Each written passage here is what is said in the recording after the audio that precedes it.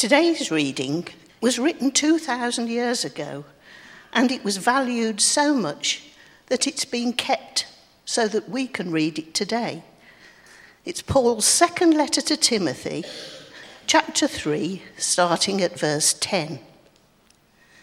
You, however, know all about my teaching, my way of life, my purpose, faith, patience, love, endurance, persecutions, sufferings, what kind of things happened to me in Antioch, Iconium, and Lystra, the persecutions I endured.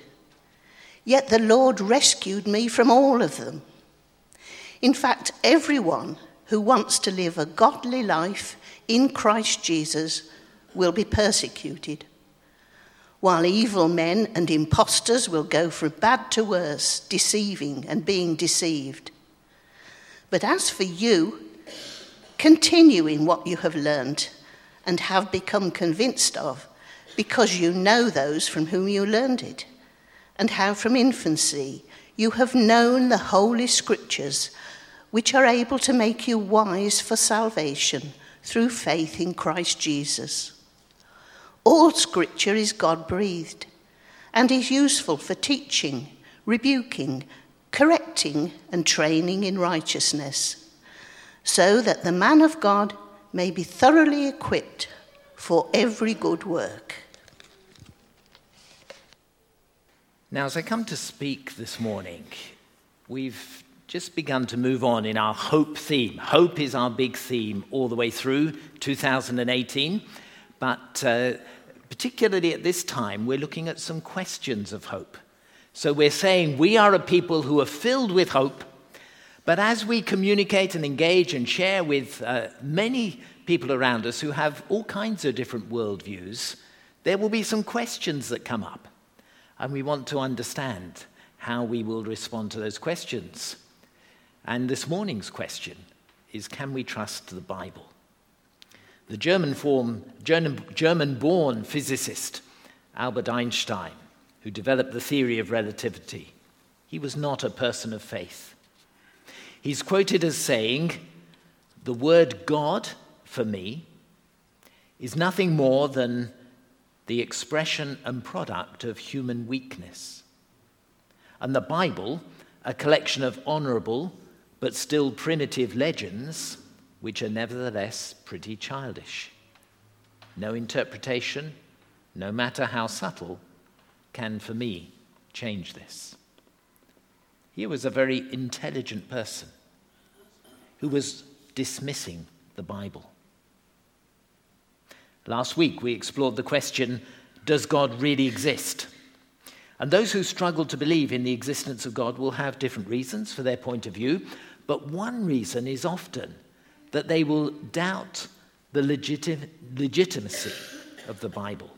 They will doubt its accuracy, its trustworthiness, its truthfulness. They may see it as outdated, irrelevant, or mythological. And that's what brings us to this question this morning. Can we trust the Bible? And it can be hard for those of us who have lived with Scripture all of our lives, who read it every day, who've known God speaking time and time again through the words of Scripture, heard the call of God on our lives through the preaching of Scripture. Those of us who live and breathe what God is saying to us through Scripture, it's hard for us sometimes to think into the lives of those who would totally disregard this book as utterly irrelevant. Here is our treasure.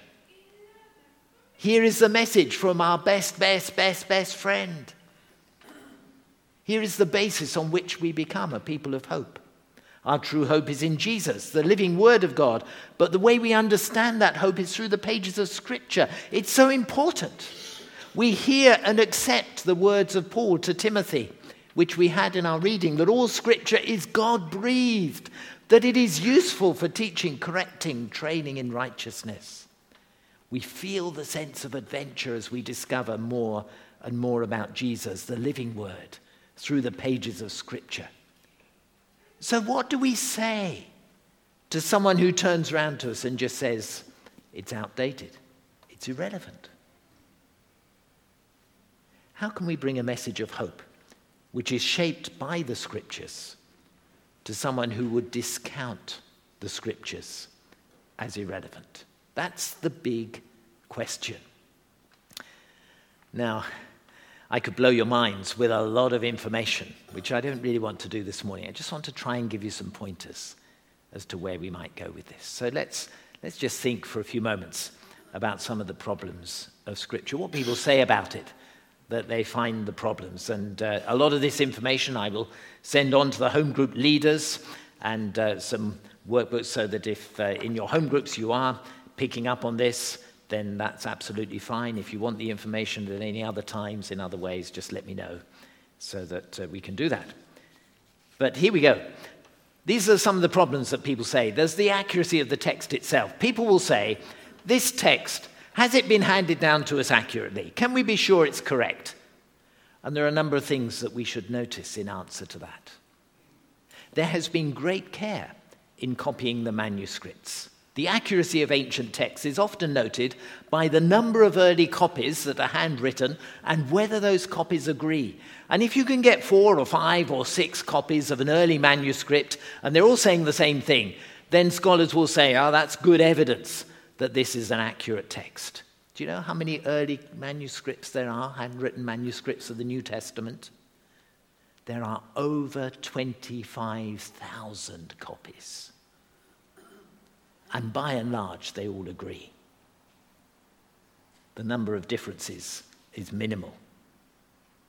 On that basis, there is no doubt that the Bible is the most trustworthy document in the ancient world as far as the copying of the text is concerned. The Jews who copied the manuscripts of the Old Testament took incredible care over their work.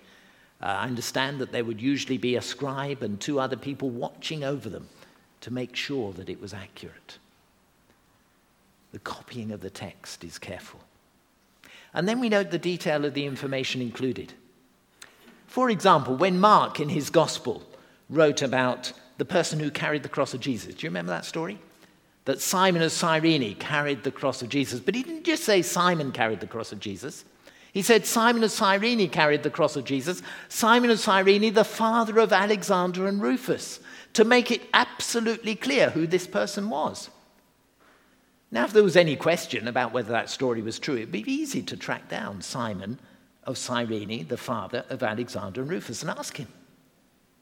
It's that kind of detail that is here in the pages of Scripture, that gives opportunity for it to be questioned, but also gives us strength of affirmation to it. There were large public events, feeding 5,000 people, raising a Roman leader's daughter from the dead. It would be easy for anyone to discredit those things when they were written down. There is detail in the text. And the time of writing is relevant as well, because relatively speaking, compared with other ancient manuscripts, these texts were written early on, especially the letters of Paul. The time of writing of the early manuscripts. There were people who were still alive when these things were written down. The Apostle Paul, writing about the resurrection of Jesus, mentioned that over 500 people saw Jesus at one time. And then he goes on to particularly say, most of them are still alive. And if most of them were still alive, they were able to reaffirm the text that was written. There were plenty of people around who were wanting to discredit Christianity. But we don't have evidence of people disputing what was written down. And the archaeological evidence as well, that grows all the time, as those scenes are now uncovered through excavation, that confirm often the accuracy of the story, both in Old and New Testaments. We could spend an awful lot of time on that. Just one example would be the 2 pools in Jerusalem. In the north of the city, the pool of Bethesda. In the south of the city, the pool of Siloam. Both been uncovered. Both are wonderful affirmations of many of the stories around the city of Jerusalem. We've lots of evidence to suggest that the text is accurate. But some people come to this from a different angle. The concern of some might be the accuracy of the text, but the concern of others might be that it's all written in a different culture to ours. The difference in culture. So even if the text is correct, some of the events described are very hard for us to make sense of in our culture today. You read some of the Old Testament, and people will often talk about the violence and the polygamy of the Old Testament. When Israel entered the land of Canaan, they didn't come into an empty space that had a for sale sign written on it. There were many people living there, many different groups of people who regularly fought each other. And it seems as if Israel got drawn into that violent world of warfare. From right back in Genesis 4, verse 19, Lamech took for himself 2 wives. Abraham, Jacob, David, and Solomon all had multiple wives, and yet all were used by God as key leaders of the Israelite nation. Now, interestingly, in each case, there were deep problems that were highlighted within the text of Scripture concerning that tradition of polygamy, making clear that it was not a good way to live. But the fact remains that it is there. The violence is there. The multiple relationships are there. The attitudes to slavery, some people have a real problem with. In both Old and New Testaments, that slaves were considered a normal part of life. The question was, how should they be treated? And Scripture tells that they should be treated well. But should they be there in the first place? That's the question we would ask. And so we have a need for careful interpretation, because this book was written and the life of the Israelite nation was developed, and the life of Jesus and his followers was nurtured in cultures that are very, very different to our own. People might put those cultural challenges as reasons why the Bible is irrelevant, but that misses the point. It presents a different context. But as we understand what Scripture is saying, it may give the background to what was going on, but the message is the same for all cultures and all times. We need to interpret the text in a way that is appropriate. So then others might come to this and say, okay, accept that the text is accurate, understand that it was written at a different time to the time that we're living in now. But what about the different ways in which the writers give their story? Scripture is a library of 66 books. It has many different authors. Those people were part of shaping what we have today. What's the role of the writers? Did they twist, distort? What did they do? When you have multiple witnesses of the same events, it's always interesting, isn't it? And some people will dismiss the gospel accounts because there are 4 of them and they're not all the same. Many years ago, my son was called to be a witness of a crime in Wood Green in North London when he was out with some of his friends. He and 3 others were all called to be witnesses. There was general agreement with what they saw and what they said. But they each recalled different aspects of the event because they each perceived it and remembered it in slightly different ways. It's the same with the gospel writers. They're each recalling those aspects of the gospel story that they especially remember, that is particularly interesting to them. And then more than that, the writers themselves have a theological intention. They have an intention in what they are conveying. They themselves were part of the story. The life that they were living became part of the story they told. So Matthew was living within a Jewish community. And those who believed in Jesus, amongst whom he was living and talking, were keen to retain their Jewish heritage. Luke was a doctor and inevitably focused on those who were ill and on Jesus' healing ministry. John reflected deeply the life of Jesus, identified a number of signs of the kingdom in what Jesus said and did, and that shaped and formed his gospel. The writers were part of the story. And they had a part to play as well. Just because the accounts are not all the same doesn't mean they're wrong. And then think about Jesus and the scriptures. Remember how often he used the Old Testament as a text of authority. When he was tempted by Satan, he said, "It is written, it is written, it is written." He lived out the heart of the Old Testament, which of course pointed to him. And we can see how much the life of Jesus was a fulfillment of what the Old Testament was saying. And so there's a lot that we can say in response to those who would challenge the significance of the Bible with these kinds of questions. We can say that the text is accurate, that emerges from a different culture, but gives the principles for living in all cultures, that it conveys the message of God through the minds and the words of each author, and that ultimately Jesus is the key to understanding this book. If you're asked about the problems of Scripture, there are some good answers that you can give. But I want to take you just a little bit further this morning. Not just to have some answers when people might say, what's the point? What's the accuracy? What's the truth about this book? I want us to get to the impact of Scripture. Because sometimes you need to turn the negative comments into the positive ones. And as well as just answering when someone might say, the text is wrong, well, actually it's accurate. The culture is relevant, well, actually it's just different. The writers said different things, well, actually they were each had a purpose in what they were saying, and so on. You can answer in that way. But there is more to it. The impact of Scripture. This book remains the world's bestseller. That is remarkable. It has been translated into more than 1,500 languages, at least that as far as the New Testament is concerned, and some portions of Scripture.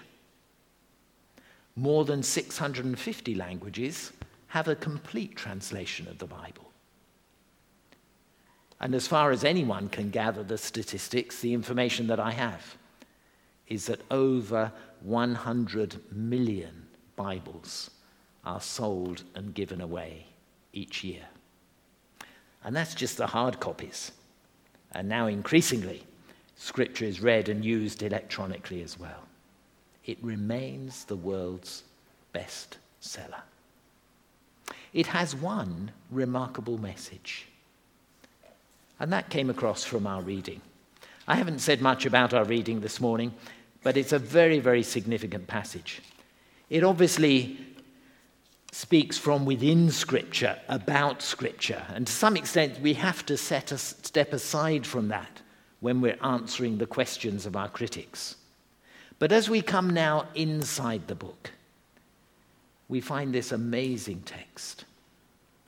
Verse 14, "As for you, continue in what you have learned and have become convinced of, because you know those from whom you have learned it, and how from infancy you have known the Holy Scriptures." Isn't that amazing? From infancy, from the very earliest days, how you have known the Holy Scriptures, which are able to make you wise for salvation through faith in Jesus Christ. That's the message of Scripture. That is the one message of Scripture, to bring to us the message of salvation through Jesus Christ, the way in which life can be transformed by Jesus. I love this quote, although I don't know the author. It's a William P. White. But the quote is this: "The Bible is a harp with 1,000 strings. Play on one to the exclusion of its relationship to the others, and you will develop discord.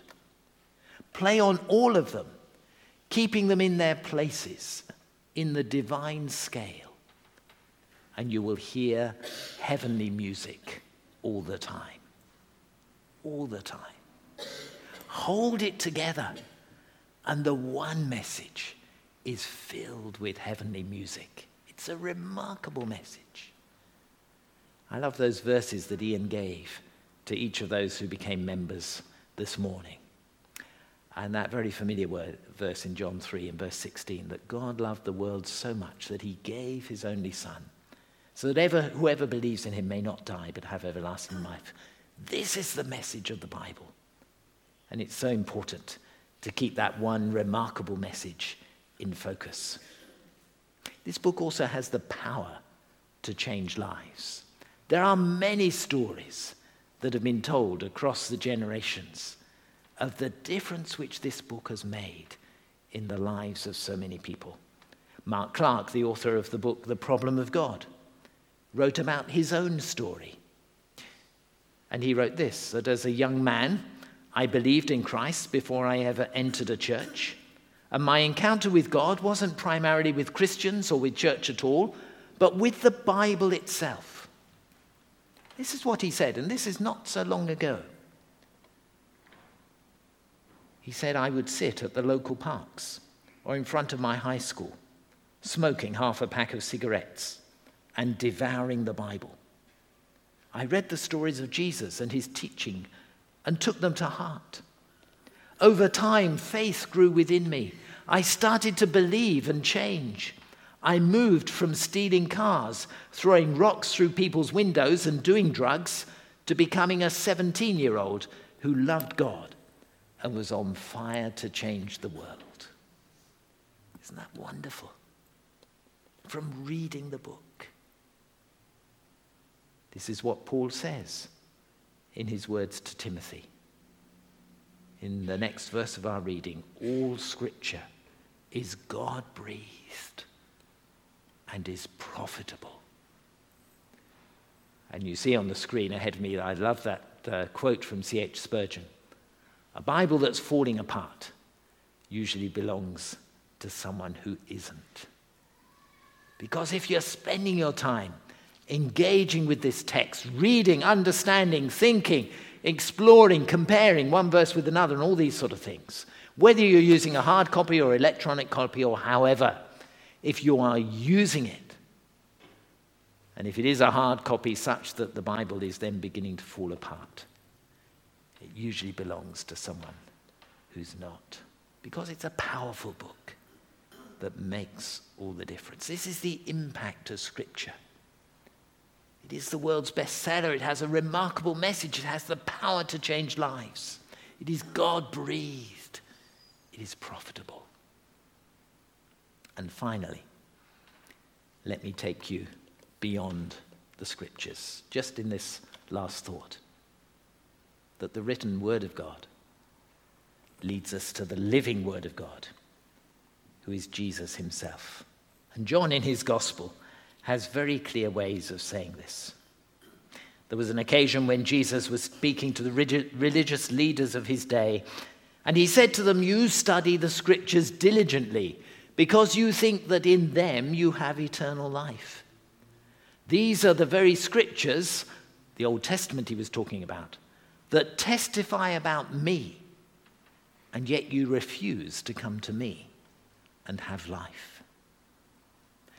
We're not talking about worshipping a book. We're talking about worshipping a person. We're talking about coming to Jesus through the message that we hear in the pages of Scripture. We need to go beyond the Scriptures to the Word of life himself, Jesus. Towards the end of John's Gospel, there are two kind of summary sayings, one at the end of chapter 20 and one at the end of chapter 21. At the end of chapter 20, we read this, that Jesus performed many other signs in the presence of his disciples, which are not recorded in this book. But these are written so that you may believe that Jesus is the Messiah, the Son of God, and that by believing you may have life in his name. Believing not the book, but believing the person. And in the summary ending of chapter 21, Jesus did many other things as well. If every one of them were written down, I suppose that even the whole world would not have room for the books that could be written. So in a way, this is just the first edition. And this book could be extended many, many times with the testimony of God's people over the years, the stories of how God has spoken in our generation, in our society, in our context. There is no need to add them to the Bible, because what we have written down here is what God intends us to have in written form to give us the understanding and teaching that we need. But the story of God's people goes on, and you and I are part of it. And the written word of God leads to the living word of God, which is Jesus himself. And he is the one who makes all the difference. So don't be put off by those who might discredit the Bible. Be prepared to stand up and speak for the book that has amazing credibility. And don't take for granted what we have in front of us. Read, absorb, and allow God to speak through his word and bring to you the living presence and power of Jesus.